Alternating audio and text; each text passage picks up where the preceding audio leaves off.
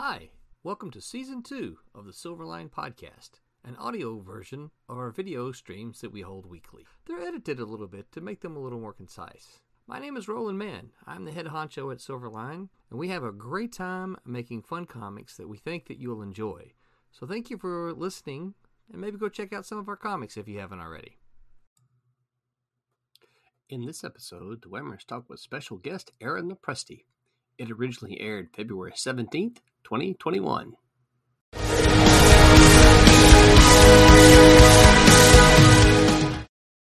Ladies and gentlemen, welcome to Silverline Wednesday Night Wham! Hosted by Scott Wakefield! Hello, Internet. We are Silverline, and it is Wednesday, and you are right where you should be, right here with us. Thank you for joining us. We have a full crowd tonight, and we're not even all here, the Wednesday Whammers. Some folks more coming. Couldn't make it. Hopefully, they'll be able to join us. And we have a very special guest, Mr. Aaron Lopresti is here with us tonight. We will get to him in just a moment. He has run away. We've frightened him already. No, I got to get some. I'm like living in shadow here. It's like, look creepy. Turn the lights on. Turn the lights on. Aaron, you need the clear visor, the clear card dealer visor. Whoa, it got really bright. Oh, seriously, folks. Yes, we that's a great line for our show. Seriously, folks. Okay, all right, let's rein it in.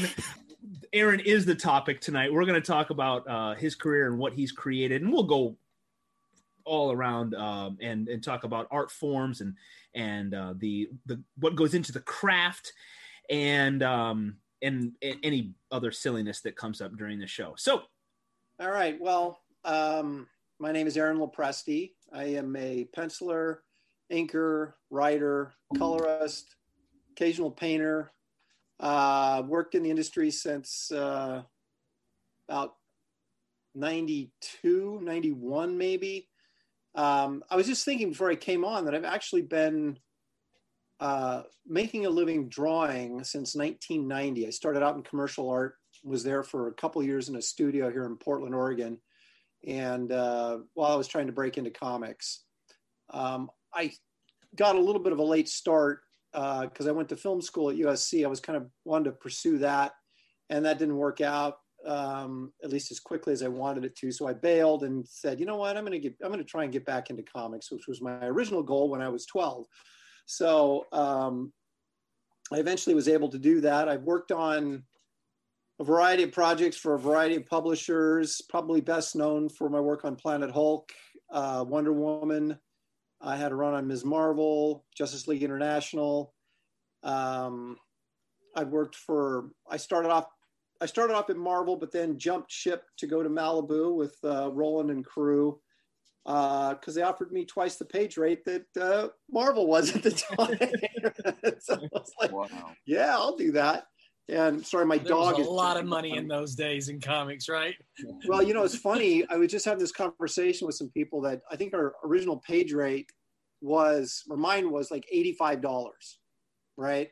A page. Mm-hmm. And then you guys came along, Dave Ulbrich and Tom Mason talked to me at a Dragon Con. Yeah. And I happened to be sitting next to Mark Bagley because I had done Spider-Man's origin story in the that 365, the black hologram cover issue of Spider-Man. And so I was sitting next to Bagley, and of course, he had a line a mile long, and I was just kind of catching a little overflow. My dog is literally biting the sleeve of my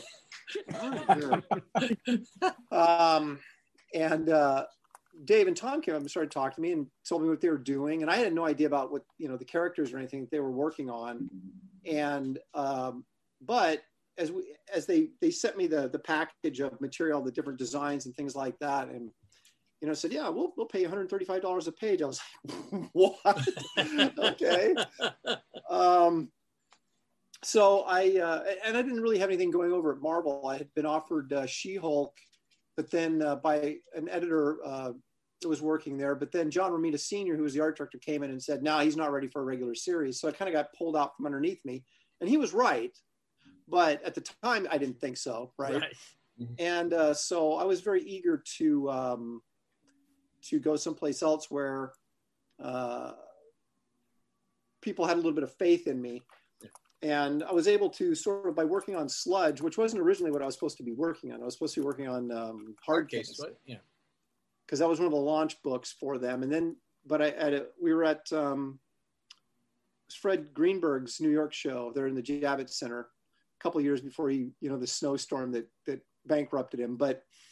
And they had their whole book full of character designs. And then there was a Kevin Nolan piece in there that he had designed for Sludge. And I remember talking to, who was it?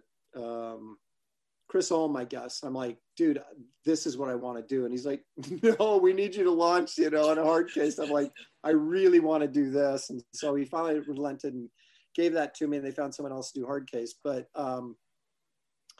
the interesting thing was when I was working at Marvel doing these backups and things early in my career, I was under so much pressure. I felt like if I screwed this up, it was it, So it was like every job was like so important, and yet I didn't really have a clear understanding of what they wanted from me.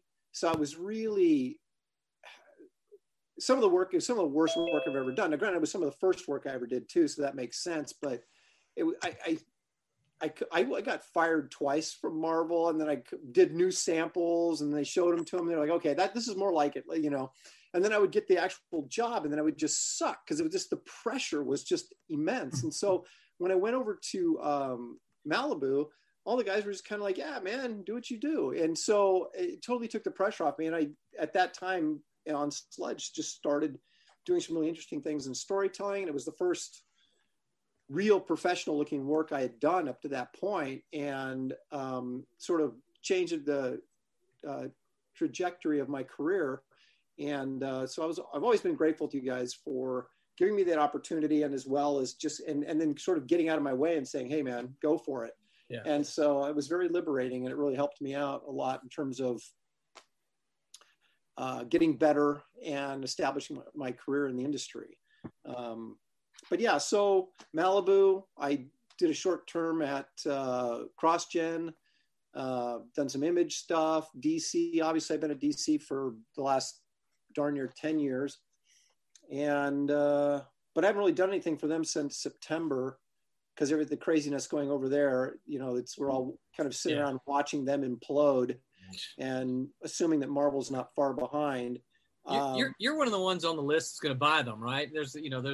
I'm one of the fans with the, I got a ton of money off my Sludge royalties that I saved. So you get in line. Yeah.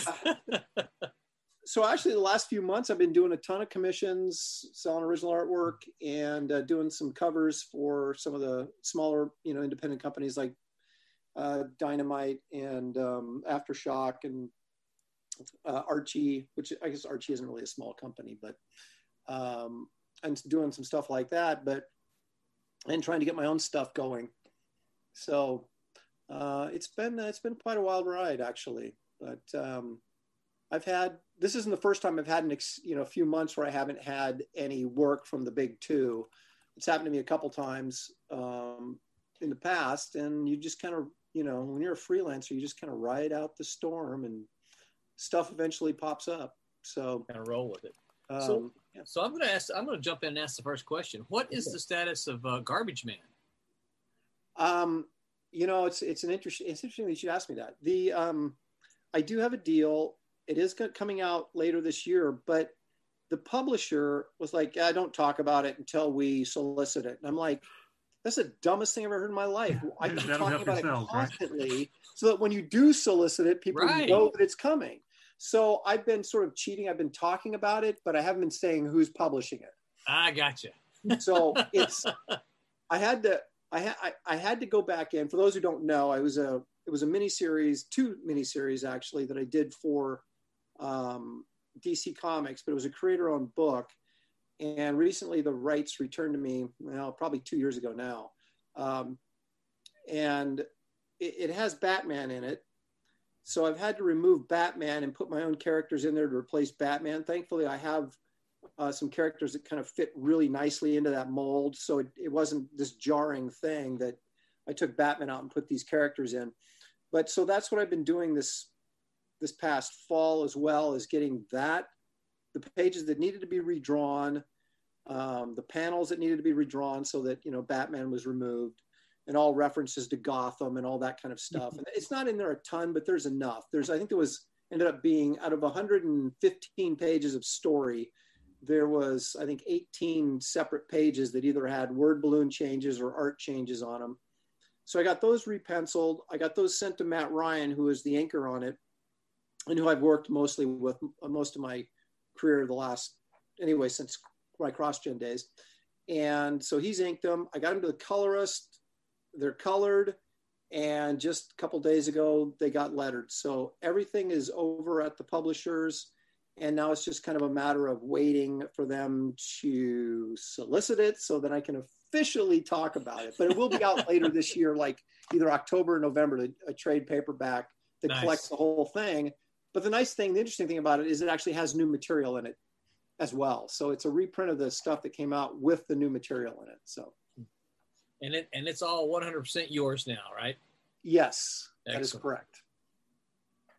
I have a quick question for you, Aaron, on that. Yes, I was reading on your website about Garbage Man, and I want to get a little bit into the conceptual part of it. What I found interesting was you stated you wanted to do a monster as a superhero rather than what Alan Moore had done with Swamp Thing, which was turned into sort of this esoteric, swamp god type thing.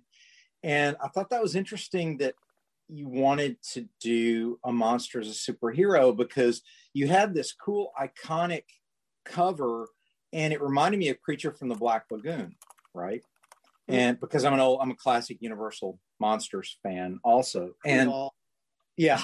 And so it sort of took me back to that. And I was like, I got to find out, like, what got you going? Was it a Swamp Thing kind of inspiration? Was it a creature inspiration? How did he come about?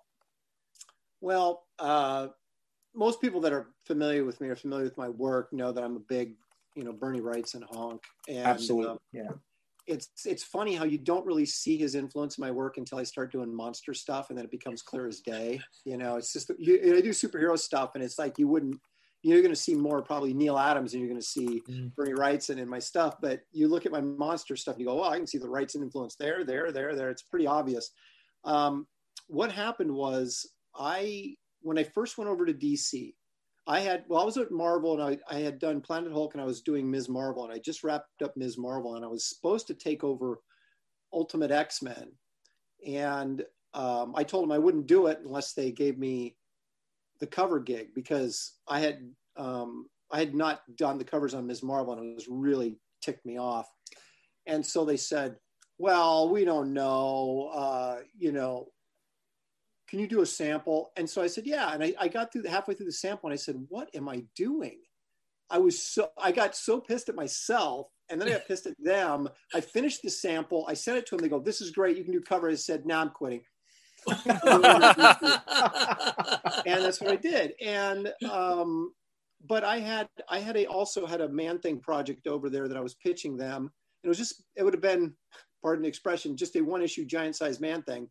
And they were like, yeah, we can do that. But they just kept putting it off, so I never got around. So I got, there was a couple things going on there. But anyway, so when I went over and was talking to Dan DiDio, I said, look, one of the things I want to do is write. I said, not all the time. I don't want to write every project I'm on, but I do want the opportunity to do that once in a while. And he goes, I don't care. That's fine. And so we were talking a little bit more, and he goes, we need a monster book, because at the time Swamp Thing was being held captive by Vertigo. Okay. And this is something I never really understood. They're the same company, but they're not the same company. Mm-hmm. So yeah. It was like they had the rights to Swamp Thing, and they wouldn't give it back to DC for the use in the regular DCU at the time. So, and Dan really DC doesn't have a Hulk character. They don't really have a monster character other than Swamp Thing, and they didn't even have Swamp Thing at the time. So I said, well, Dan, that's right up my alley. Let me come up with something. And my feeling was, I was a big Swamp Thing fan, as a kid, and I'm not a big horror fan. Okay, so I won't go and see just like disgusting horror films, but I do love monster movies. And Same I look here. at the monster films, like like you were talking about. Those to me are not horror films; they're monster films. I guess vampire films could get a little bit into what we consider a horror film, but Wolfman and Creature from the Black Lagoon, Frankenstein, those are monster films to me.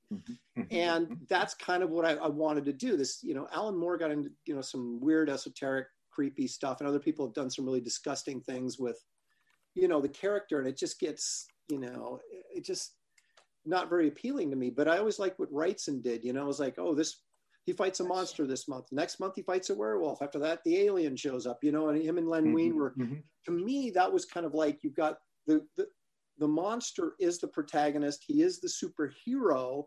I mean, he's stronger than everybody else. He's built like a superhero. He just deals with monsters as opposed to supervillains. And so that was kind of the take I wanted. I wanted to do something classic without reinventing the wheel, but at the same time, I wanted to make it familiar, but not a ripoff. And so I kind of took, I don't know if you'd call it standard, but a basic origin story where somebody gets injected with chemicals and there's an explosion and they reform and that kind of thing. Obviously who the guy was is different than the other characters that were turned into swamp creatures, so that part of the story is different, but the actual creation of the character, I just wanted people to be able to kind of step right in and go, hey, we don't have Swamp Thing, but we have Garbage Man, let's read that. And so that was kind of the inspiration behind doing it. And originally it was going to be its own series. And then Dan chickened out and he goes, let's make it a mini series. I'm like, okay, that's fine. And then he chickened out and said, well, why don't we run it as a backup in the Batman books? And I thought, well, that's a great idea because I'll get great exposure, right? And then that changed. And he goes, okay, well now, and it ended up being the worst possible scenario. We're going to run it in an anthology mini series. I'm like, I don't even know if that's a real thing. What is that? And so then they had, for those of you that are as old as me or close to as old as me, remember DC had a series called Weird Worlds back in the early 70s that were all Edgar Rice Burroughs stuff, right? Well, they had to re-up the copyright on that title. So he's going, okay, well, we'll do the first miniseries will be Weird Worlds. I'm like, whatever. And so then we'll do a second miniseries, and it was My Greatest Adventure, right? So they wanted to get My Greatest Adventure back out there. So I had a story in there. Kevin McGuire had a story on this alien girl that was sort of superhero humorous kind of thing that was really quite good, and called Tanga. And then they ran a Lobo story. So we basically, all of us had 10 pages, and that went through 6 issues, that 6-issue miniseries, Weird Worlds. So we all ended our stories on these cliffhangers, except for Lobo, that wrapped up. But Kevin and I ended our, because every 10-page segment had to kind of like leave you hanging to, like Marvel Comics Presents or whatever used to be. Yeah. And so then we finish it, the Weird Worlds thing, we're ready to jump into the next issue. And he's like, well, he goes, we're doing My Greatest Adventure, but it's not going to come out for another 4 months. And so we had these cliffhangers that were, 60 pages that we'd built through the 6 issues. And then we got this cliffhanger, and now we got to wait 4 months before the next issue comes out.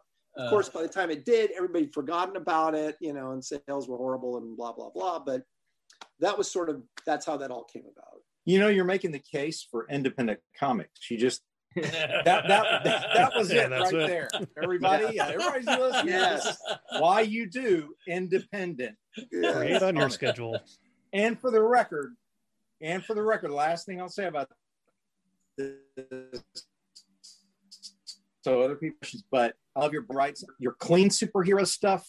That's much more Adam Hughes-ish, right? Beautiful work. But I love the grit and I love the textures of the Bernie Wrightson-esque stuff, where you're more on the Kelly Jones end of the spectrum, and it gets all weird and it doesn't have to be so bound to real reference, because I'm always in that tug of war between, okay, here's my photo reference, but I want it to have an atmosphere, feel to it. I want it to have guts, I don't want to just draw pure reference. I want it to have a vision look to it. But anyway, I love your Wrightson-esque stuff. Thank you. So Well, my opinion. I always look at Wrightson and guys like Wrightson, Barry Smith, Frazetta. Frazetta, I probably really shouldn't count because he did a little bit of comic work, but not really a great deal. But he was also a big influence. But, when I was growing up in the 70s, the stuff that was hot at that time was not really the superhero stuff. It was the monster stuff. It was the fantasy stuff. Yes. Lord of the Rings. Everybody was doing artist portfolios and things like that. That was so I always sort of wanted to fashion myself after being not a comic book artist, but an illustrator, right? And I always looked at Wrightson and Barry Smith and Kaluta and Frazetta. Those guys were illustrators that just happened to be drawing comics once in a while. And that's kind of how I sort of patterned my style. And so when I do fantasy stuff, when I do horror stuff or monster stuff, I guess I should say, that comes out because it seems to me there's a certain level of freedom and detail that you can put into a monster story or fantasy story that you're a little bit more restricted when you're doing a superhero book, David Finch seems to be able to sidestep that because no matter what he's drawing, there's always heavy shadows and a lot of detail, I don't look at it that way. It's like if I'm drawing Superman, I'm not going to draw him with tons of shadow on him, like you would Batman. And so therefore you have more of an open style, Adam or any number of guys. And that's sort of, that's kind of the approach I take. I mean, I would put them in shadow when I had to for thematic purposes or if the actual practical lighting called for it. But I'm not going to, if Superman's out flying through the sky in the middle of the day, I'm not going to put heavy shadows on him, Right. Whereas if you're doing a monster book, 90% of the book, it's usually at night, so you have all these shadows, or usually someplace with gnarled trees or, weird castles and things you can really sort of go wild with. Whereas, I don't feel that sort of same kind of illustrative freedom when I'm working on superhero books. So I kind of approach it differently. Good call. The end. We got for somebody to I'll jump in with some input from chat. The first one here from YouTube, someone is asking about your time at Soulson or Soul Sun Comics. Who? Someone is asking if you worked with Soul Sun, the imprint put together by it wasn't an imprint, but Sol Brodsky. No, all I've right. never even heard of it. I thought it was a little strange, so I didn't know either. The other one was from that same person. He probably thinks I'm somebody else. That happens probably, a lot. Yeah. Have you considered drawing Count Chocula and Frankenberry for General Mills? I would love to. They haven't really. I was so jealous when was it Jim Lee, Terry Dodson, and Dave Johnson did those newer versions. Yeah. Right. I was like, oh, I wanted to do that so bad. And the reason this person is, it's probably Kirk Spencer or somebody, but I did some sketches on one of my virtual cons I did over this past year of Frankenberry and Count Chocula. So that's, I'm sure, why that. I haven't done Quisp yet, though, so maybe I'll do Quisp next. Although he's not part of that, group of monsters, but classic cereal. Of course. Oh yeah. But I would. Hey, if the General Mills said, "Hey, I'd do it." So. Right. Although I don't think that was really a serious question, but right. No, but yeah, on an actual serious question, and something that I also have reference to, but Aaron Humphreys, who is another West Coast-based Silverliner, he actually lives up in Vancouver. He was asking about your time on X-Men, that being his first time coming across your artwork. I have a tragic story about this. I guess when you're in the industry as long as I've been, you got a lot of tragic stories. A couple of success stories, but mostly tragic. I had done a book for DC called Tachyon, and it was abysmal. Okay, now I'm going to defend myself a little bit and say that I'm just going to blame the writer. But because I thought I did some really good storytelling and some, it was kind of a next step for me after Sludge artistically, but the book just tanked. And as a result, I got blacklisted over at DC, right? And I had never really had been able to make inroads back into Marvel after I originally left them to go to Malibu. And so this is one of the periods of times I spoke about earlier, where I was like 3 months where I had no work. And I was, calling and begging, and, Scott Dunbier over at Image threw me a couple bones to keep me alive. I did a Spawn pinup courtesy of Bo Smith, and got way overpaid for it, because I was just literally had no work. And, but I kept sending stuff, and I kept talking to people and kept making phone calls, because we didn't have the internet back then. This would have been early 90s. Well, mid 90s, excuse me, about 96, 97-ish. And what was the question again? Just asking about your time on X-Men. Yes, What is okay. it? Yeah. So I had sent some stuff. I had gone to San Diego and shown samples to the two editors that were at X-Men at the time, which was Pete Franco was the associate editor, and God, I can't think of the guy, but it was back when they were all in their black, leather period. And so they called me up and said, "Hey, do you want to do an annual?" And I said, "Well, yeah." And I said, "Are the X-Men actually in it?" Because back then they were notorious for, they would call people to do annuals and whatever, and you go, "Oh yeah, an X-Men annual." Then you find out that none of the characters are in the annual, or one of them is, and they're in street clothes the whole time, and so I said, "Are they actually in it?" And he goes, "Well, they're not in costume." I said, "Nah, forget it." And which took a lot of guts for me to do because I was unemployed, but I was like, I'm not going to keep going down this road of being a fill-in artist on bad books. So I thought, well, I just blew that, but at least I had my, saved myself, my integrity, right? Well, they called back a little bit later and said, "Hey, we've got 3 issues of fill-ins on X-Men. Would you like to do them?" And I'm like, "Yeah." And they got me, Mark Morales was going to ink, who's obviously one of the top inkers, right? So I was like, holy crap, this is going to be awesome. So I did these 3 issues of X-Men, and actually Danny Mickey stopped in and helped out a little bit too. And during that period of time, I also got this Wizard special order comic, X-Men comic, Ultimate X-Men comic that Jeff Johns had written, and Danny Mickey inked. So once again, I had another one of the top inkers in the field over me, right? So I did this work for about this 4-month period of time, and it was just, at the time, it was by far and away the best stuff I'd ever done. It looked great because I had great inking. And I remember I was talking to Pete Franco, and he calls me up, and he says to me, "Aaron, we really like what you're doing." He goes, "We are going to groom you to be the next big X-Men artist," right? So those are the words that literally came out of his mouth. So you can imagine me just going, finally, finally, I've made it. I'm going to be huge. I'm going to be the next Jim Lee, blah, blah, blah. A week later, they both got fired. And I was out on my ass, pardon the expression, right? So here I was about to be the next superstar X-Men artist. And then and a week later, I was unemployed. And that's when I ended up going to CrossGen, because Bart Sears had approached me and I had nothing going on, right?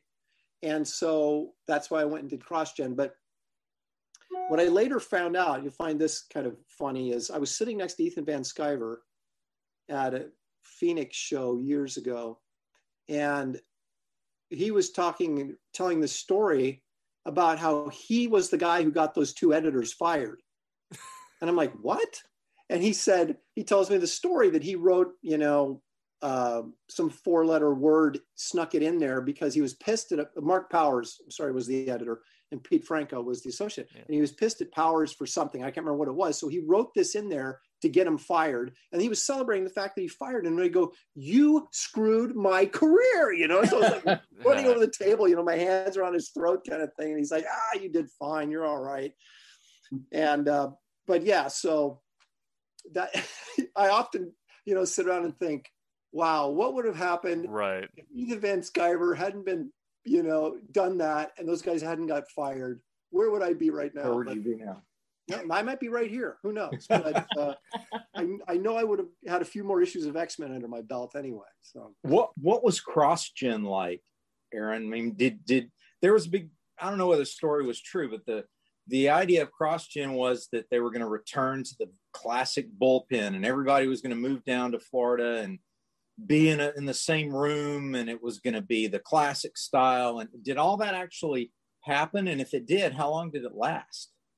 It actually did. And the interesting thing is, Mark Alessi, the owner and the founder of, he was under the impression that there actually was a bullpen at Marvel, and there really wasn't. That was just kind of Stan Lee's sort of like imaginary sort of, the workplace that didn't really exist. And so he told this story, or someone told me, that he'd heard it from Mark, that he had gone to Stan Lee and said, "Hey, we're recreating your model," and Stan Lee was like, "Well, we never actually did that. That was just BS," and so now my dog's barking at the front door. Anyway, so I apologize if you hear my dog barking back there, but so he had created this environment that was really awesome, because we had writers, artists, inkers, colorists, were all under the same roof in the same office, right? And we were in these little, I wouldn't say cubicles, but yeah. And so it was awesome because the writers, there was no editors. The writers would get together and have story conferences and figure out what they were going to do. And they sort of kept each other in check, right? And then I would go and meet with my writer, who was Tony Bedard at the time on Mystic. And he'd tell me the story, we'd discuss it, and his idea. Then he'd come up with a plot based on our conversation and what he wanted to do and a little bit of what I wanted to do. So we were, on the same page. And then I'd get the plot, and then I'd pencil the thing, and then I'd take my penciled page, walk over to Matt Ryan, who was inking me, and say, "This is what I'm going for here. Do this or don't do that, or approach it this way or don't approach it that way." He would ink it. I would then take the inked page over to the colorist, who is Will Quintana, and say, "Will, this is what I'm going for here. Go this direction, go that direction, whatever." I mean, I didn't micromanage anybody, but I was able to tell them if I had a specific idea, I want to go this color scheme because we're trying to get this point across or whatever. And it was amazing. Everybody that worked there produced their best work of their careers, and it was because we had that sort of work environment where everybody was on the same page. And if we weren't, we could sit down and talk it out and figure everything out.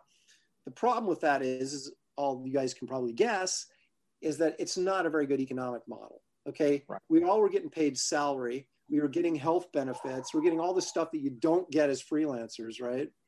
And so, and then of course they expanded too quickly, which is always the case with new startup publications. And pretty soon there was more money going out than was coming in, and the whole thing blew up. But it lasted, I worked for them for about 2 years, just barely. And I remember telling my wife, because we lived in Oregon, and which I hate, by the way, but we live in Oregon. And so we were going to move to Florida, which she wasn't thrilled about, but I was like, we got to go where the business is, right? So we moved to Florida, and I said, if we get 2 years out of this, we'll be lucky. And that's about exactly what we got. Now, it had been around a year and a half before I joined. So I was kind of like the second wave of talent that they brought in. But so I worked for them like 6 months before I moved to Florida, because we had to sell our house and all that kind of stuff. And then I lived in Florida, worked there for a year where everything was going really well. And then it was that second year in Florida where things started to fall apart. And then I was, calling Marvel, while working at CrossGen, because I knew things were going under. And so I was actually drawing Captain Marvel issue while I was finishing up my commitment at CrossGen at the same time. And so it was a brutal 6 months, because I was actually working 2 jobs at the same time, and it was a lot of hours, long days. But it was a great idea. And it might have lasted if Mark hadn't been so aggressive, and just kind of, because all the books were selling in that 18,000 to 27,000 circulation, which was enough to sustain the books. barely, but enough, but they just kept expanding and yeah, he was spending a lot of money. Leadership to support that many titles. Yeah, and do you think if we'd had the internet the way it is now, the technology the way it is now, and he had not chosen to bring everybody under the same roof, but to network everyone like we're doing with Zoom and so on, do you think things might have been different? Ultimately, no, because I think always the biggest problem everybody has when they start publishing is overexpansion. Okay. And that seems to be, it's kind of like when you start doing sequels and superhero movies, everybody for some god awful reason wants to throw every villain they can think of in the sequels and realize that's not what made the first movie popular. You don't have enough time or room to jam all these people in here. You're going to ruin the movie. And they continually do it. And it's the same thing with comic publishing. Every time there's a new company, they just pour into the market, and the market it's not that big of a market, so you have to sort of bide your time with a few titles here and there, but that's a long-term plan to make a little bit of money, and everybody wants to make a lot of money very quickly. So I think he would have saved money up front, certainly, and probably would have got longer life out of it, but I think it probably would have ended up with the same fate. Same way. Okay. He still would have ended up doing the same thing, which is expanding. And who knows, without the overhead, he might have expanded quicker. So. And then they bought like a MegaCon. You remember they purchased that, or did they had a big stake in it, and then they had a bunch of educational programs that they were doing. They spent a lot of money. I think they spent, like you were saying, more money than was coming in. Well, I think, it's too bad Roland took off, because I think the same thing was partially to blame at Malibu. Yeah. Is they tried, you try to hit the industry with a bang and say, we're going to do all this stuff that no one else is doing. But if you do it before you get a certain amount of profit in, you're just digging yourself into a hole and hoping you get out of it. And I guess whoever was doing their video games screwed them over. And that's the other thing. When you're dealing with that big of a project with that many different tentacles going out, you got to be really careful that the people you're working with are not going to screw you over. And that's kind of hard to know if you don't, you just jump into, this guy can do video games, let's work with him. Well, he might screw you over. And that apparently is what happened there. And so they spent a lot of money, Malibu did. They initially had it because of the Image books, and their books launched well, but you got all that other stuff going outside too quickly, and something goes wrong, and then suddenly all that capital is gone and you've got nothing. And that's, so I think it's a sad but a familiar story with independent smaller publishers a lot of the time. Have you considered writing a tell-all book about the industry? My stories aren't really that good. I mean, I'm not all that sociable because I'm sort of in a weird age bracket, because I should have broke in about the same time, somebody like Art Adams did. But I ended up breaking in at this, like Terry Dodson's a perfect example. I broke in at the same time Terry did, and I am 10 years older than Terry.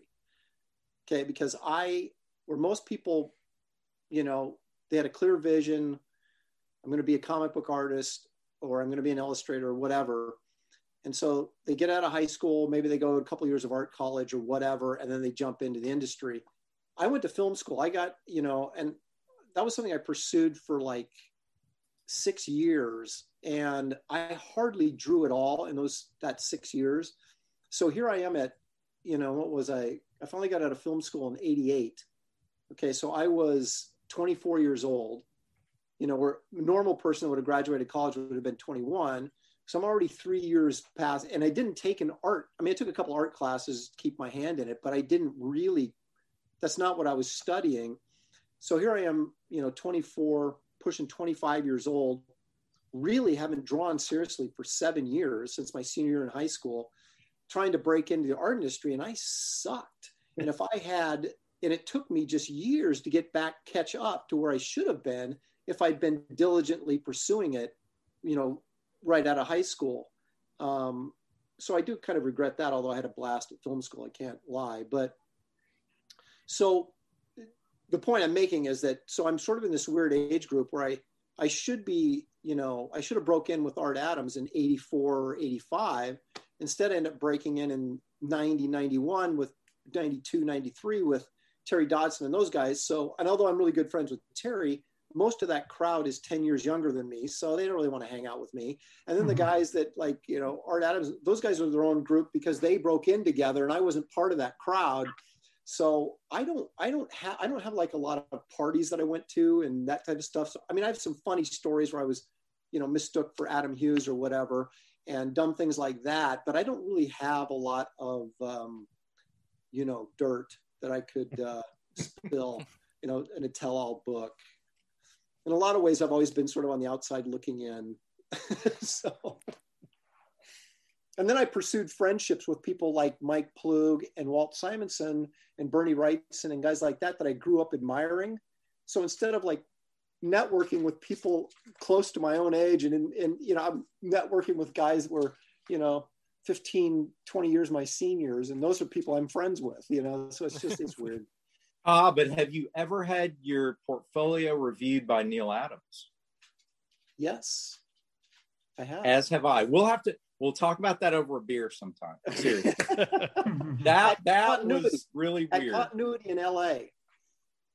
So when I was out of film school and I thought I should start pursuing art again, he had opened up offices in LA and I actually went in and I was just like, Neil Adams. I was just freaking out and sitting across the desk as he's ripping me to shreds. Actually, he was actually really nice about it, but he was, it's brutal. It's like the most brutal coach you could ever have. Yeah. He pulls no punches, but I'll have to admit everything he said was true and it made me work harder and I became a better artist because he ripped me to shreds.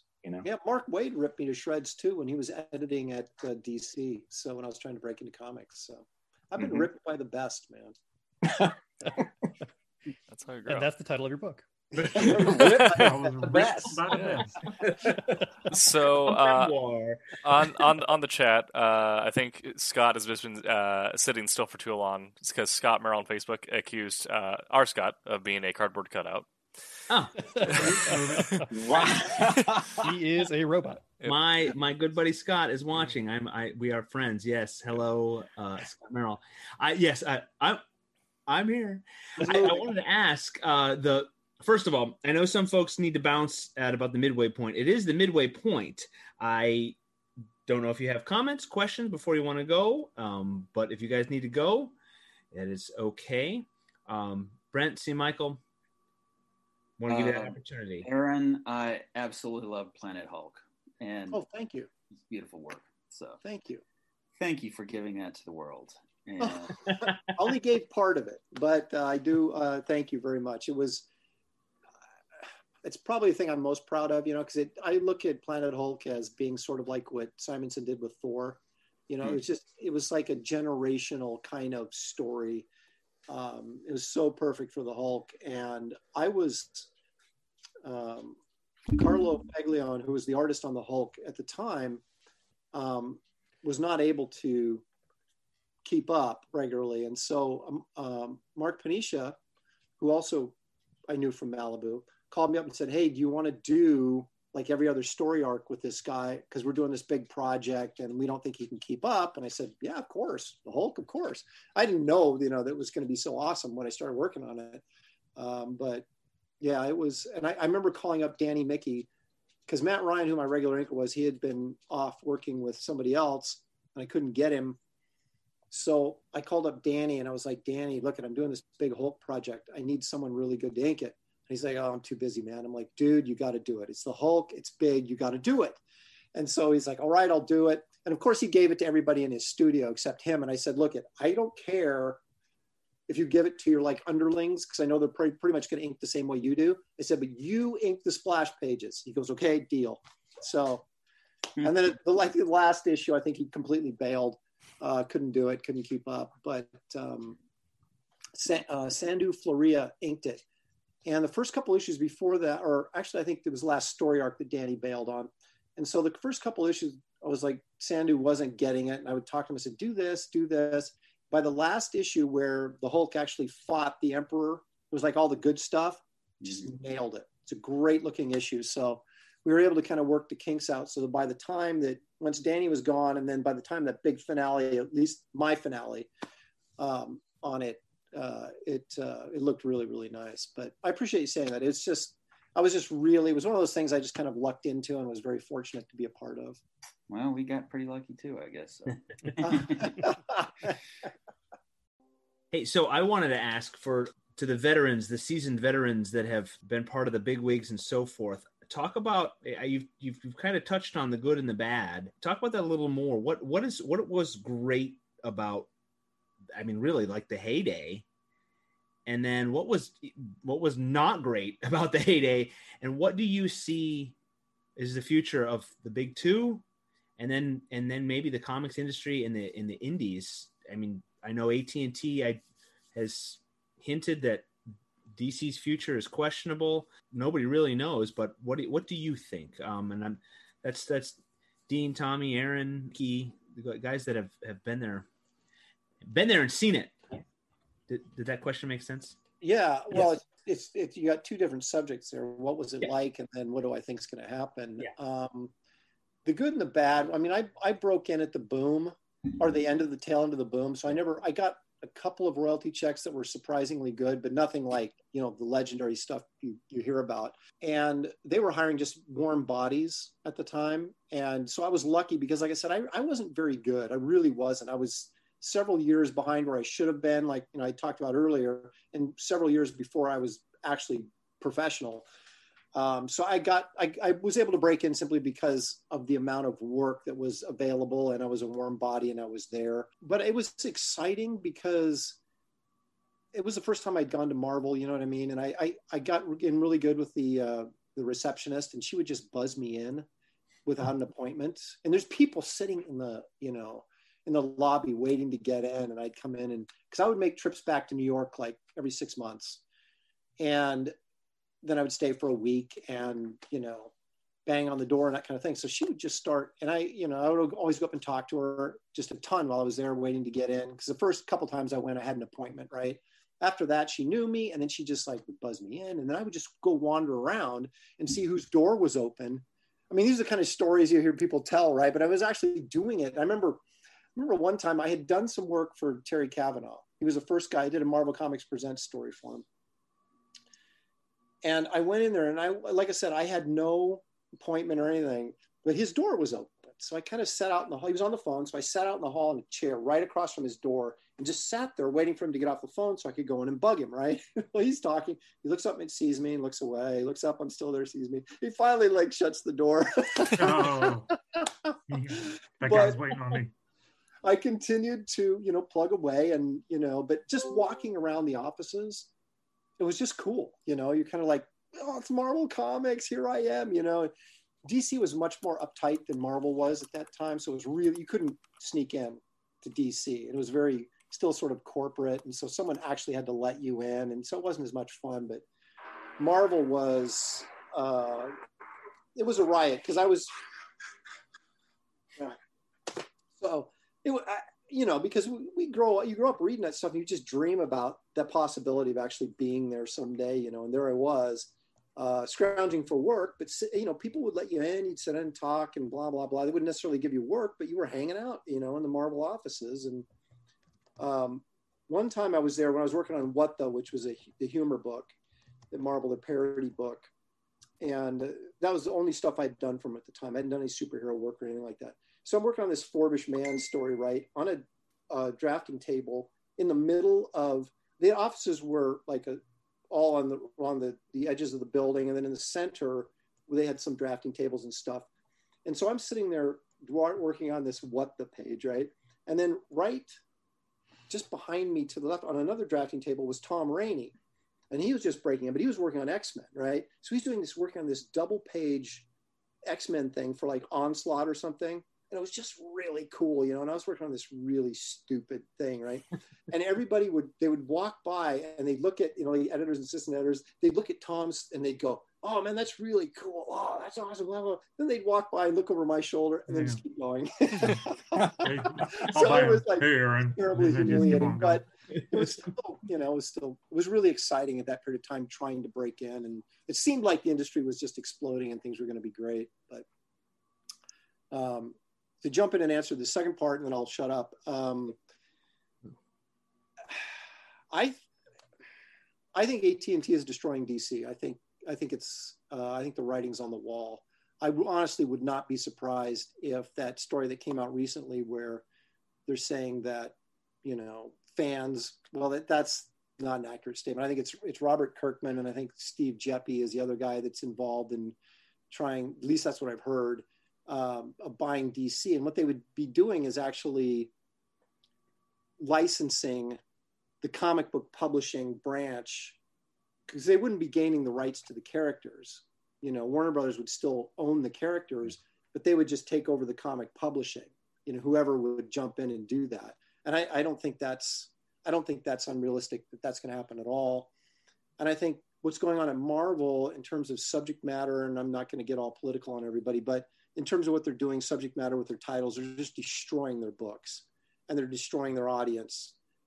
So I can't imagine that they're going to continue doing what they're doing for much longer, because they're just, they're hemorrhaging other than a couple books. And a writer told me this about 4 years ago, and I thought it was really insightful. And now it seems to be coming true. He goes, you just wait. He goes, before Marvel, he says, Disney is not going to continue to publish comics. He goes, don't be surprised if they take these comics and license them out to smaller publishers to do the books, because they don't care about the books. They care about the intellectual properties, and they don't care about comics. There's not enough money in comics anyway. And so that wouldn't surprise me if something like that happened. But what alarms me most is this move towards the digital market, because if DC goes all digital and that's their plan, and then Marvel follows suit, what's going to happen to all the comic shops and all the outlets for print media, So it may fall on the shoulders of independent publishers, like most of us are to a certain degree here. So there you go. I'm sure someone else has an opinion. Good answer. Yeah, I'm gonna take it if you don't mind, and do a part one and part two. Part one of the question: what was cool about breaking in the 90s? What was really cool, I can sum it up for you. It felt like a cottage industry still, because it's pre-Hollywood. Yeah. So it's way before Iron Man breaks big. I mean, this is like the biggest thing is the Crow. Okay, that's it. It's even pre-Blade. There's no Blade. There's just the Crow, and that's it. And then you got your Donner Superman films that were big, but it's just after 1989 Batman. So there is a Hollywood presence, but it's nothing like what happened after Iron Man.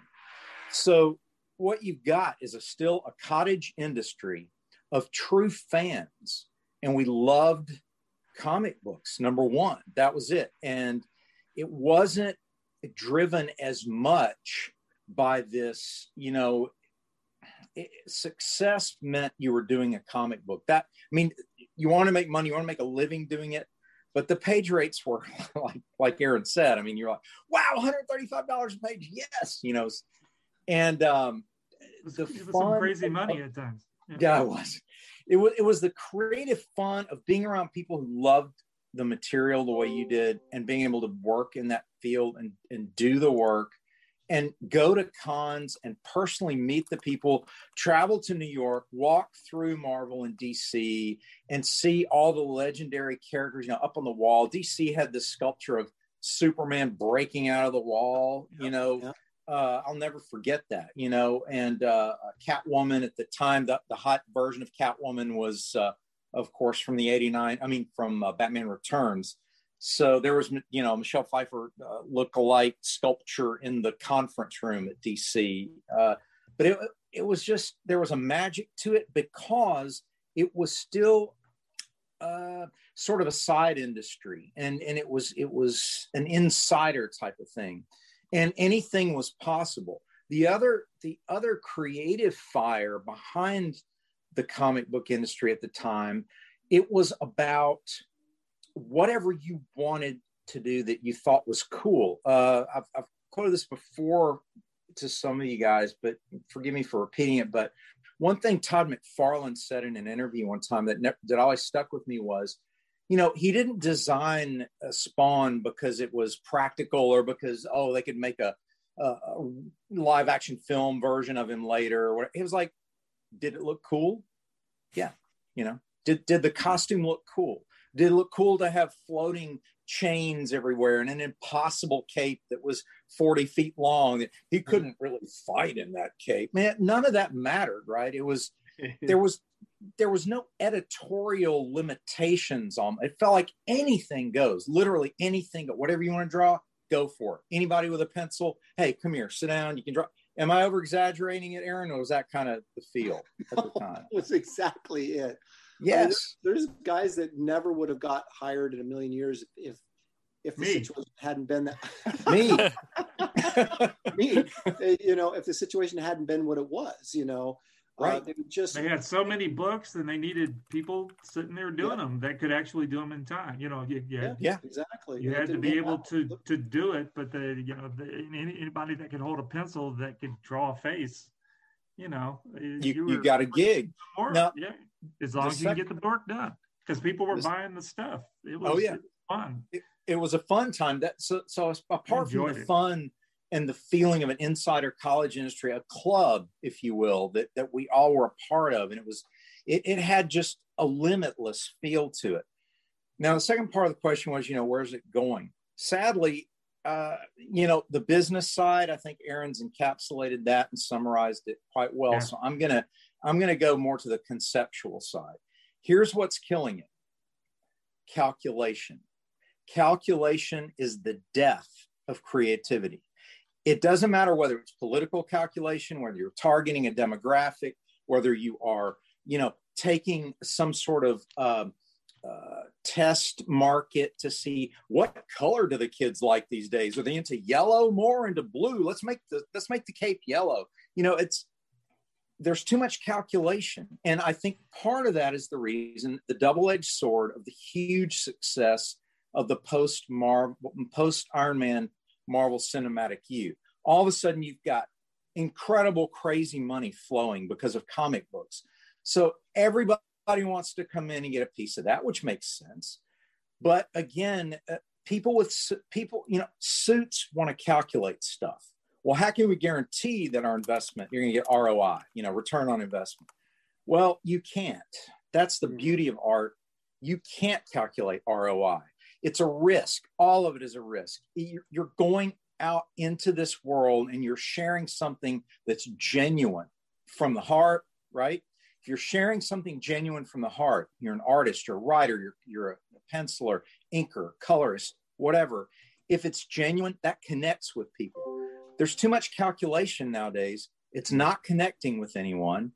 They're making a huge mistake. And I think it may be to those of us who are of this opinion of the independent renaissance, as I like to look at it, it's to our benefit to take advantage of their short-sightedness in that respect. They don't understand that calculation kills creativity. So analysis paralysis. There's definitely an opening in the marketplace right now for good product. And just to kind of springboard off what you were saying, Dean, is I've been reading the history of the Marvel Comics, The Untold Story by Sean Howe. I don't know if you guys have read that book, but it's really interesting. And one of the things they were doing in the 70s with when Roy Thomas sort of took over an editor-in-chief and, you know, Stan headed to LA, is they admittedly, like, we had no idea what would sell. You know, we were lost at that point. The industry was going to implode by 1980. You know, kids weren't buying superheroes and stuff. So they just, well, let's get the license for Conan. Maybe that'll work. And let's create some monster characters. There seemed to be some interest in that. And let's throw those out there.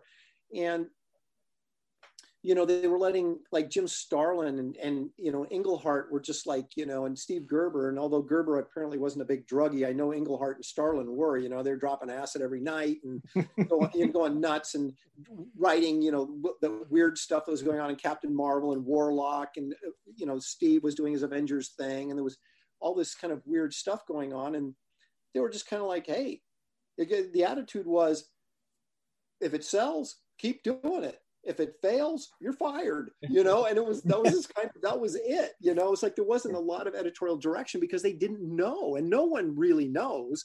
Just because Iron Man, like you said, was a huge success, was it a huge success because it's Iron Man, or was it a huge success because Robert Downey Jr. brought so much charm to the character and made it what it was?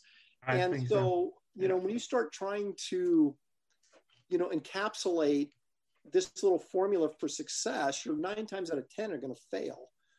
And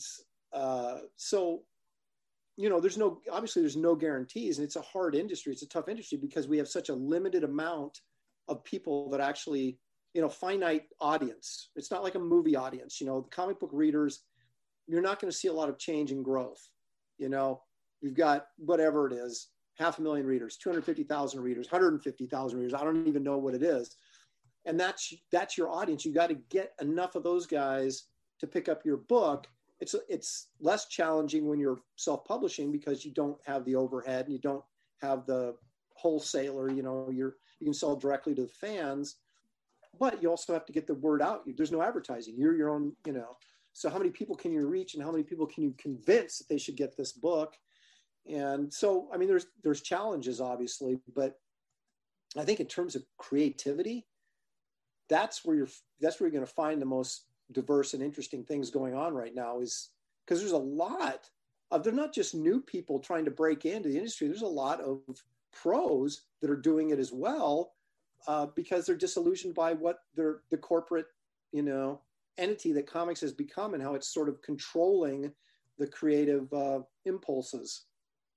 Yes, it got too corporate. It got too calculated. And what the one optimistic opportunity I think we have is that we have a worldwide audience now, being broadcast digitally as we are, where that wasn't possible before. We had gatekeepers, right? Yeah. And they controlled, what went out and how many people. There are no gatekeepers now. Whoever's listening to this right now, they might tell their friends, no, this is going to be a cool, company is coming out with cool books. But the idea of the genuine creative concept that's going to resonate with the reader, no calculation. Do you think it's cool? If you think it's cool, then they will think it's cool, right? If they don't, fine, you move on to the next thing. But it's real. It's real. That's the thing. Even Stan Lee said in interviews is, I just wrote what I thought was cool, and if I think it's cool, someone has to like it. Right. Right. Someone must think like me out there. There must. I think that's one of the things that made me say yes when Roland asked me to jump on, was when I heard how they source books is finds a writer, like, hey, what story do you want to write? Find an artist. Hey, what story do you want to draw? Great, you guys link up. Yeah. You guys are buddies. Yeah, Aaron, your comment about the pros just doing their own thing too is awesome. And it's tough, like with anything now, is if you don't have a following, you got to get that following.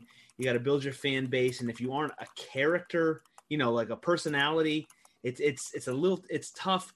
But you can do it. It's possible. If you do, if you are the pro moving over to the indie world, I think you got a little bit of an advantage, which is fine, great. But what advice do you have for? Let's say like a guy like me, like I'm trying to break into the world here. I have no bona fides. I got nothing. What's your advice? Well, the obvious advice is don't get into comics. Are you out of your mind? Let's just ignore that. I don't want that. But beyond that, other than that. Well, being the independent market is, I'm still exploring, because I tried to launch Garbage Man, not even as an original project, just the reprint trade paperback with the new material that I'm now getting published through somebody else. and it didn't go over. And what I realized was that I just didn't have the exposure, because you're sitting there thinking before you launch it, right? You go, well, let's see, when Garbage Man came out, it didn't sell well, but it sold 19,000 copies. Mm-hmm. So there's 19,000 people out there that have heard of Garbage Man. Certainly I can get 1,500 of those people to buy. That's not that easy. And then you start to realize that what we're doing right here is such an integral part of selling your book that, and I've talked to, over the course of the last year and a half, as I'm preparing to launch something, it's like talking to guys who are, getting it right, that are doing it right. Now, granted, there's guys that, like Sean Gordon Sean Gordon Murphy. Sean Gordon Murphy. It's Murphy. Yes. Yeah, who's doing his own book, and he, he's going to do over $100,000 in the indie market because he just came off doing this great big popular Batman White Knight thing, right? So he's rolling, he's hot, so that's not a concern. He doesn't have to have an internet show, 3 times a week to get people to say, "Oh, I know who that guy is." But then you take, just your average comic pro like myself, or some guy trying to break in and do something new. You've got to have exposure. I mean, that's everything. It's like we all suddenly have to be Stan Lee. We have to get out there and start marketing our books and our ideas. And the one thing I've been trying to kind of wrap my head around is that I think there's a lot of independent stuff going on or trying to go on. It seems to me that we'd be better served sort of under a similar umbrella rather than everybody off on their own. So we could kind of benefit off everybody's self-promotion, could benefit everybody else kind of thing. I don't really know exactly how to organize that or what that would look like yet, and I also think that the price point per comic is too high for a long-term goal, but it's the necessity right now when you're only getting 500 or 600 people buying your book, or even if getting 1,500 people buying your book, in order to get a page rate, I guess you have to sell it for $25, and people are willing to do that right now. I think because there's a certain amount of novelty attached to it, and there's probably a certain amount of collectability to these books because there's such low print run. But I don't know that 5 years from now or 10 years from now, if we can still keep the industry going, if that's a model that it's going to have to change in some way, shape, or form, so that we can get product out to people more or less expensive, more affordable. Because right now it's just a couple of projects here and there, and that's fine. But the more and more we try to do this, because we really have to, because Marvel and DC is just, I don't think we can count on them unless something just miraculous happens. We're kind of tasked with the idea of recreating the comics industry ourselves. So there's some stuff that has to be answered. But to answer your question, I think promotion is the number one thing, visibility. Mm-hmm. Whether that's you doing your own show, you're on YouTube, you're on Facebook all the time. That's number one, because the more people know the name of your product, even if it's not out yet, it's like Garbage Man. I've been talking about it for 2 years. So when Dark publishing. We can edit that out. Well, yeah, that's post-production. Tim, cut that. Right now, we're sending people to people's houses with the little Men in Black thing. Well, when it comes out by the publisher, now that you all know who it is, when it comes out, it shouldn't be a big mystery or as big of a mystery, right? Because I'm talking about it all the time, and I've been talking about it for a year and a half. But I don't think anybody wants to sit around. Like, I got a project that I just finished the script for. It's a monster Western superhero type thing. It's a total genre mashup. But it's like, do I want to sit around and talk about it for a year and a half before I launch it to give myself the best chance to, that people will be ready for it when it comes out? I mean, so there's all those kind of things you have to balance. Like, when is enough promotion enough before I can actually take the chance and launch this and hope it succeeds? As opposed to jumping in too early or waiting too long. It's like Dean said, I mean, we're guessing, you're guessing if your product's going to sell, you're guessing if you're going to reach enough people, if something's going to resonate with it, that they're going to tell their friends and they're all going to order it, So I don't know what my advice is. the obvious thing is you pursue your passions, and that way, if it doesn't work out, at least you've done something that you're happy with. Yeah. You know. Yeah. Because you cannot trust your guarantee instincts. success. You just can't. Yeah, and the thing I struggle with is, I mean, this is Scott Wakefield, is just like that feeling of being despondent. Like when you see my constant rant, and Rory knows about it. If I was some sexy muscle dude, or like Tim, or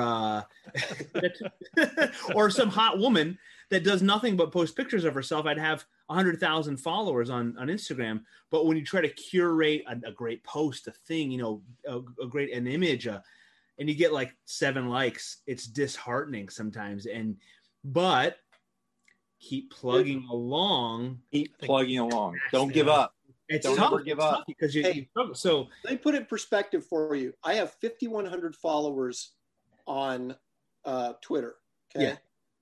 I know artists that I don't even know what they've ever worked on that have like 20,000 followers. Yeah. And I'm sitting here going, I drew Planet Hulk. I did Ms. Marvel.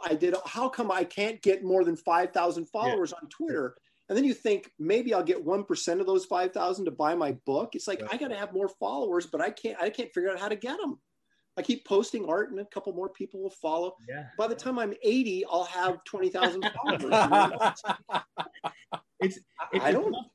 You know, I just read I'm a motorcycle nut, and I get Iron and Air magazine. So if Iron and Air, you're listening, this is your free plug. Iron and Air magazine. It's a great quality. It's a quarterly. It's a nice, like 90-page. It's really good magazine. And this last one was their photo special. It was mostly photographs in there. It was kind of curated by one of their photographers, and he talked about it. You know, at the end of the day, success might not be your bank account, but if you look back at what you've created and what you've done, what a life. Now, that's tough. The struggle, the daily grind is tough. And to not lose heart is tough, but to be able to create, and then like you guys are saying, you, Dean, Tommy, this kind of renaissance that's coming it's exciting, and to be a part of that, to be creating new things and throw it out there. And if it stinks, okay, don't take it personally. It wasn't meant to be. You know, I'm hard not hoping, to take it personal. It is. Yeah, it really is. But I'm really kind of hoping that, you know, we've all been, you know, stuck in the house for the past year. You know, everybody is just ready, bursting at the seams to go do stuff. Whenever we get these shows back up and running, we're all going to have books ready to go. Yeah. You know, I think let's hope that we all, you know, get that train going. You know, it's been a good year and a bit for productivity. It might be a good time. But as far as where Silverline was in terms of like our growth vector in relation to when the Backstreet Boys reunion tour, as we call it, because the algorithm does not like the actual name, hit and put us all in our homes. It's kind of like just a hamstring to actual growth at conventions, because if you're independent, you're not necessarily showing up in bookstores. You're somewhere in an aisle, and you have to like just worm your way in between the guy who was working on X-Men at the time and some other person, and trying to just throw your book at people as they walk by. Well, you know, you got to get good at that. Yeah. You've got to do it. I mean, it's the. Yeah. I always like doing that at the shows. You know, I was always good at talking to whoever was walking by, even if they were ignoring me. Still get them to stop and just, you know, it's when you have some good stuff on the table and you can go, well, look, this is really good, and they go, oh, it is good, and then you talk to them. But you know, you got to get we got to get these shows going again, and then get people on the. You know, if we're selling the books through the Kickstarter store, they don't like for you to call it a store, right? But you know, we're calling it a store. You know, I really think let's keep our fingers crossed that we can get all the shows back up and going, because I think it'll help us all. Yeah. And the trend toward analog again is good, and I'm happy about it. Again, in the power sports industry, motorcycles and quads and side-by-sides and RVs and kayaks, and it's not power sports, but the outdoor go do stuff industry is on the rise, and it's awesome. You guys know I'm a big mountain bike rider guy. I've got a bike, on order now that I put it in last year for a new bike to upgrade my bike, and it's not going to be here until the end of the year. That's how that's how far out the outdoor sports thing people are ready to go. And there's some weird. And there is some weird connection because this was a niche industry, and it kind of tends right again. And power sports and outdoor sports were kind of a niche industry, and they're kind of that way again. And in those places, it really flourishes. Because after skateboarding peaked in popularity in the late '90s, it just died out in the mid 2000s, and only now people are getting their kids and skateboarding again. Yeah. I was out at Mount Hood snowboarding recently, and the amount of other comic writers and artists I met in line for the lift. I was like, are we just all in the same boat? Like, yeah. But, what are we doing here? All in the same town. Yeah. Yeah, it's true. That is true. I think too, Aaron, you mentioned it too, or how it works. How do you curate getting us all to work together and lift the indie industry? How do we do that? I don't know, but we need to. And I Silverline, I always mention, we reach out if you're out there creating and you want us to mention your name. I know we're not any powerhouse, but we're going to keep talking about each other, and we've got to do it. And big names out there, we'd love mention the little guys. And if you're the person with 200,000 followers, that's the key. Let's keep promoting. Okay, well, that's not. That's we got some updates in chat. Okay. So I'm going to go through those real quick. Roland had mentioned that Silverline acts like an umbrella, like Aaron was saying, and I think we're going to see a lot more companies of that sort where it's not necessarily a universe; it's a publication collective. Yeah. Where we were more. Scott and I are working on some of our projects, historical fiction. His a little more science fiction, both on like a little bit. And if we were outside of Silverline, we'd both be trying to just shell ourselves out on Twitter as much as we can. But because we have a shared collective here, we can try to cannibalize each other's audience a little bit. I think, of course, the more people that get together and do that, the better. But we couldn't be in the same universe. I mean, you wouldn't be in a superhero universe, and I wouldn't be in your like real kind of historical fiction, right? Where Steam Patriots is fantastical. But until we do the time time jump arc, when the portal coming, See, I think that's potentially problematic as well, because I think, based on what I've seen, over the not only my life as a comic reader, but then as working in the industry, fans love connected universes. They love something bigger than themselves, and they can kind of get lost in the minutia of all this stuff. And that's why you have Marvel Zombies or DC Zombies, whatever they're called. And that's the one thing that I think is missing right now in this sort of independent market. Absolutely. Is everybody doing, basically what we're doing is we're selling graphic novels, self-contained story, which are good in terms just from being able to read a story and, be done with it. And then maybe there'll be more, maybe there won't be. But I do think that your traditional comic book reader likes that sense of connectivity. How is Fantastic Four relating to Spider-Man, or how, you have these different characters that they're not crossing over every issue, but they sort of exist in the same, as Stan Lee said in this book I'm reading, I thought it was interesting. He was like, unlike DC, where they would put Superman in Metropolis and Batman was in Gotham and Flash was in Central City or whatever, there was kind of these made up towns that weren't, but he said, all of our characters were in New York City. Right. So how in the world could they not be running into each other once in a while, And so when he started doing that, it became this novel thing that people really dug. They thought, this is really cool, that Silver Surfer may be in the Fantastic Four, but he could eventually affect Spider-Man, or he could eventually, somebody else, Warlock or Captain Marvel. Right. And so I do like that. And I'm not sure how to solve that problem in the way this independent with this Kickstarter or Indiegogo platform, the way that we're doing things right now, how that can be solved. But I do think it's important. It may be important to the longevity of it, unless people are this just becomes a new, comics just evolve to the point where it is just kind of separate graphic novels, and people accept that and go with that. But yeah, I think Aaron, you're perfectly, you are 100% correct. And I think Marvel with the movies did it really well, bringing everybody in.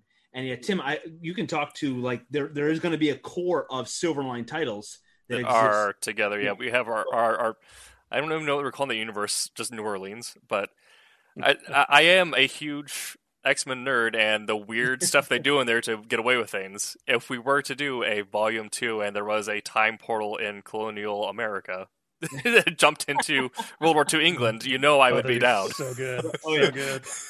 Yeah, Silverline. Yeah, Silverline will have its universe of superheroes and action heroes, and then some of the other the stories that just are under the Silverline umbrella. But you're right; it's seeing the world. And I don't know where it fell apart, because my comic book knowledge is choppy. I feel like Marvel used to do a really good job of their continuity, and they'd mention, oh, this is just like Spider-Man did, and they'd say with an asterisk, see such and such a book. Caption box down there. And then it flew apart. And I don't know at what point, and I could be wrong.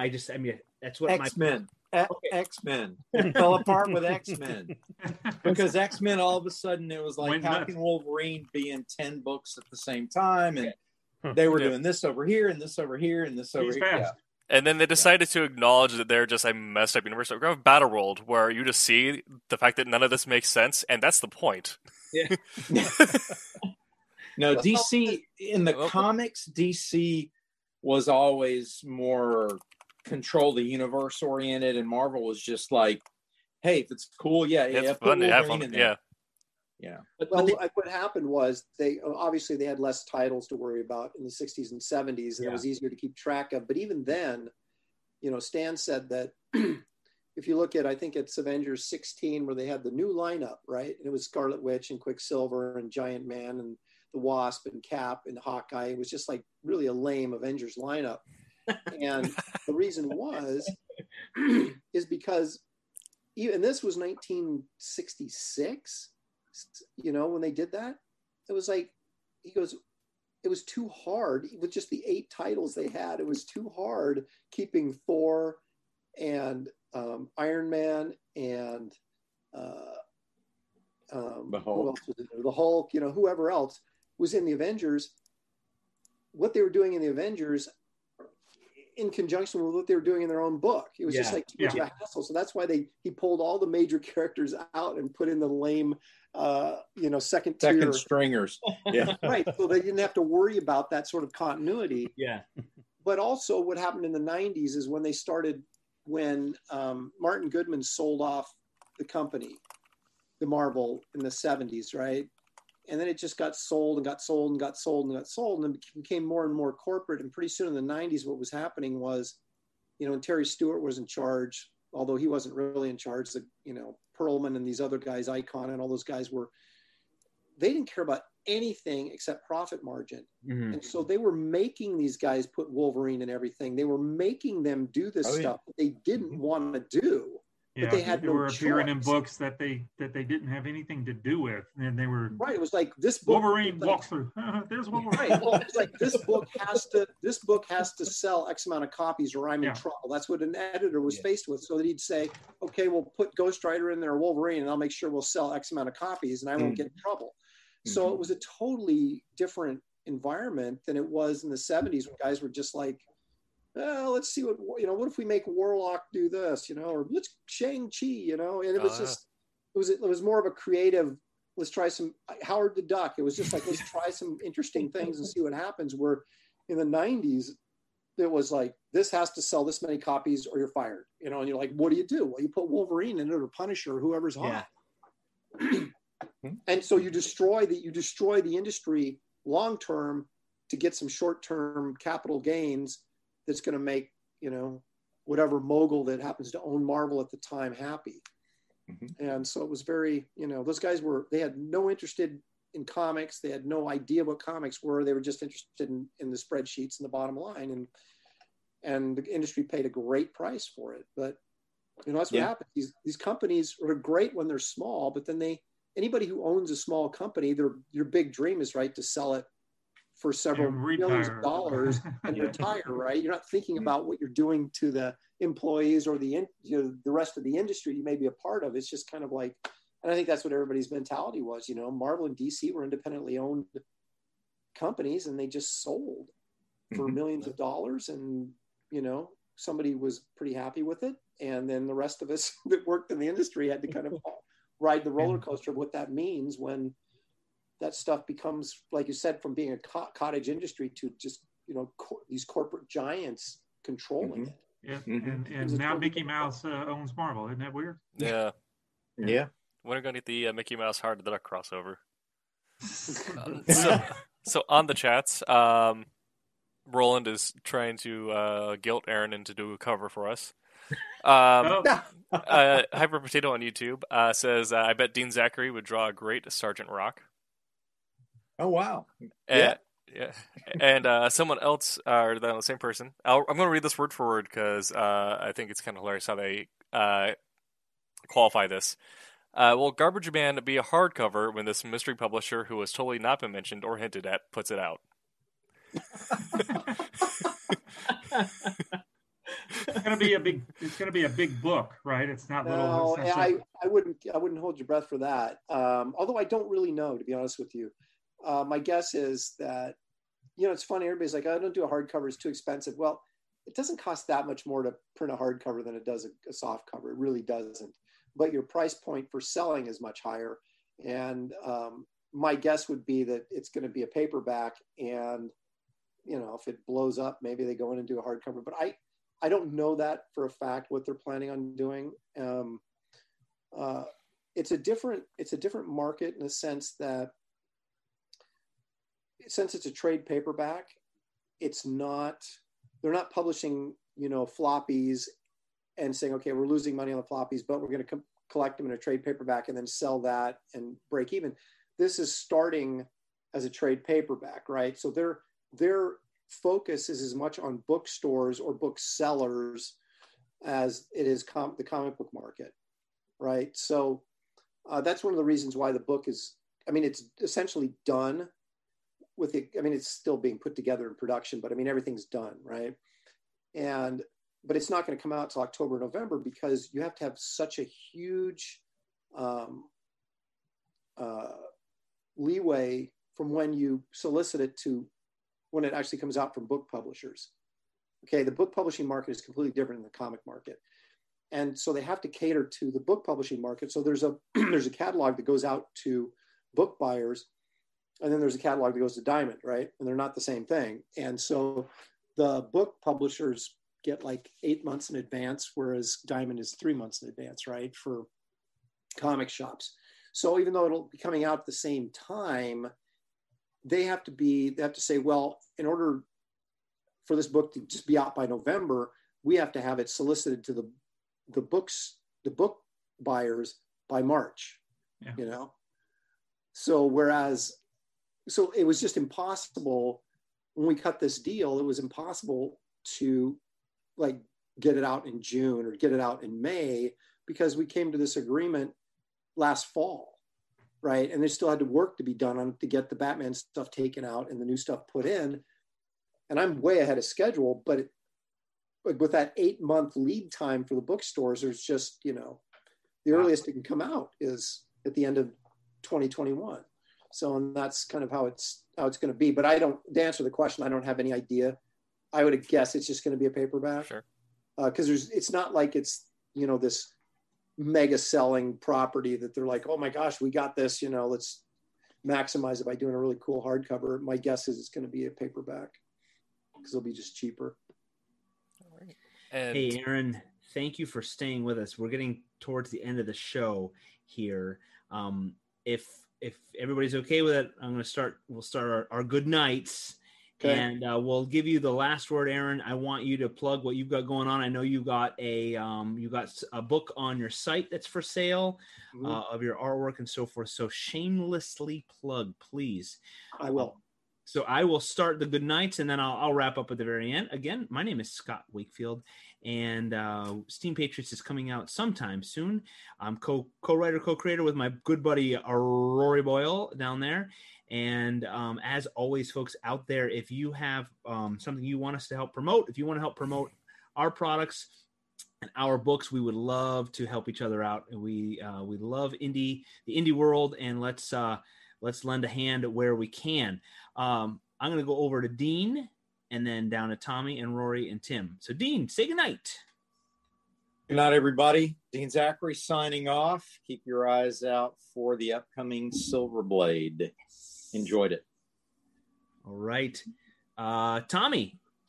Just look for me. Just punch in Florimonte, Florimonte, mostly on Facebook, but you can find me elsewhere. Or go to infernostudios.com, and you'll find me. All right. Florimonte. We'll find you. Thank you, Tommy. Rory, go for it. Rory Boyle here, wishing you all a good night. You can find me wherever you can find Scott. Everything at Steam Patriots on the book and the gram. Because you live in his backyard. Because I live in his backyard. Yeah. Throw a snowball soon. Tim, go for it. I am Tim TK. You can find me at Tim TK Writer on all the socials. I'm also on TikTok at Tim Doesn't TikTok, where I talk about the crossroads of punk rock and literature. I'm also on Twitch at AgroBacon, where I'll be going live with some Destiny later tonight, and on the Silverline website with our craft series. And also, someone brought it up, but Wolf Hunter coming out later. Yes. Later. Soon. And your beard has been getting progressively shorter. Later. The beard actually goes into the inks. Tim TK, our resident Renaissance man from video games to literature. Thank you, Tim. Wow. And before I forget, Daytona Beach Comic Con, thank you so much for supporting and sponsoring our live streams. And before I forget, we have a live stream on Sunday night as well. That is 9 to 11 p.m. And Mr. Roland Mann is here. He has graced us again. I think he might be able to tease what's coming up Sunday night. Go for it, Roland. It's more than a tease. All right. Quick reminder that me and Aaron Humphreys will be on with OCD Drinking with Gas tomorrow night. Sunday night, we are going to continue our Silverline guest theme week, and gracing us Sunday night will be none other than, drumroll please, there you go, Alex Saviuk, who many know for drawing Spider-Man for a long time. So we are looking forward to chatting with Alex, much like the Whammers did here with Aaron. Aaron, can I reach out to you and invite you to hang out with us again sometime? Absolutely. This has been fun. I really enjoyed talking with you guys. Good. You should see some of the other stuff that we talk about. You may change your mind. Yeah. Well, the only thing I've got that I can plug is this sketchbook, which is on my website. But I am on Facebook at Aaron Lopresti. I'm at Twitter at Aaron Lopresti. I am on MeWe at Aaron Lopresti. I'm on Instagram at Aaron Lopresti. If you can spell my name, you can find me. And this is a hardcover. It has a spine. Self-published. Nice. There's my little logo right there, Cold Crocodile Press. And 64 pages of goodness. I've got some projects coming up, but they're not going to see fruition probably until the first of the summer. I'm actually sadly going in for rotator cuff surgery next week, so I'm going to be not drawing for a month. So that's going to be. I broke my arm when I was a sophomore in high school, and that's the last time. And you're just now getting it fixed. So I'm, a little distressed about that, but yeah. So that it's an injury that's been bugging me for years, and I doctor's like, dude, if you don't get this thing fixed, you're going to end up with a shoulder replacement. I'm like, okay, that sounds worse. Yeah. Wow. So you're going to be going on a blog tour, on a video tour while you're out with your arm, right? That's all I'm going to do is promo, because I can't do anything else. So excellent. You've been drawing handicap for so long that when you get it back, it's just going to be so much better. Just think how fast you're going to be. Twice the speed. That's right, man. It's amazing. Practice with my left hand. Aaron, it has been an honor. Your fastball is going to be amazing. Yep. I've seen the movie, that the documentary where the kid gets the what was that movie? I can't remember the title. Oh well. Okay. Aaron, it has been an honor to have you here with us. Thank you. Thank you, guys. Much. I appreciate you having me. It was a real pleasure getting to I feel like we barely some old friends as well. We barely scratched the surface. We talked a lot about industry stuff. I wanted to talk. I had the idea that we'd get into craft. We'll save that for the next time you're available. And we would love to talk the craft and the work that goes into creation. I always say that I'm surrounded by greatness. I'm just kind of just herding the cats here. And you guys have so much wisdom that I love to help impart to the world. To our viewers out there, thank you for joining us. If you are not watching this live, go ahead and comment still. We try our best to hop on and see comments and questions. It's a great opportunity for you to ask questions to us. We can get the answers from the guys and from our other Silverliners out there. Some of the folks had to head to bed. We get it. Haley, Brent, C. Michael, Mickey, we love you all. Thank you for being part of the show. And thank you all for supporting Silverline. SilverlineComics.com. You can check out our titles there. Order those from Indie Planet. And keep an eye out for upcoming Kickstarters and all of our new titles as we keep making great stuff. That's all I have. And I'm going to say goodnight. Good night. You, and as always, make mine Silverline. Thank you for listening to the Silverline Podcast. I hope you enjoyed the episode. We know we ramble sometimes, but we have fun. And after all, isn't that what comics are all about? We hope you'll follow us on all our social media. You can find us on Facebook, Instagram, Twitter, YouTube, Twitch, LinkedIn, Reddit, MeWe, Gab, and whatever new thing pops up between now and the time you listen to us. Please like, follow, share, and remember, make mine Silverline.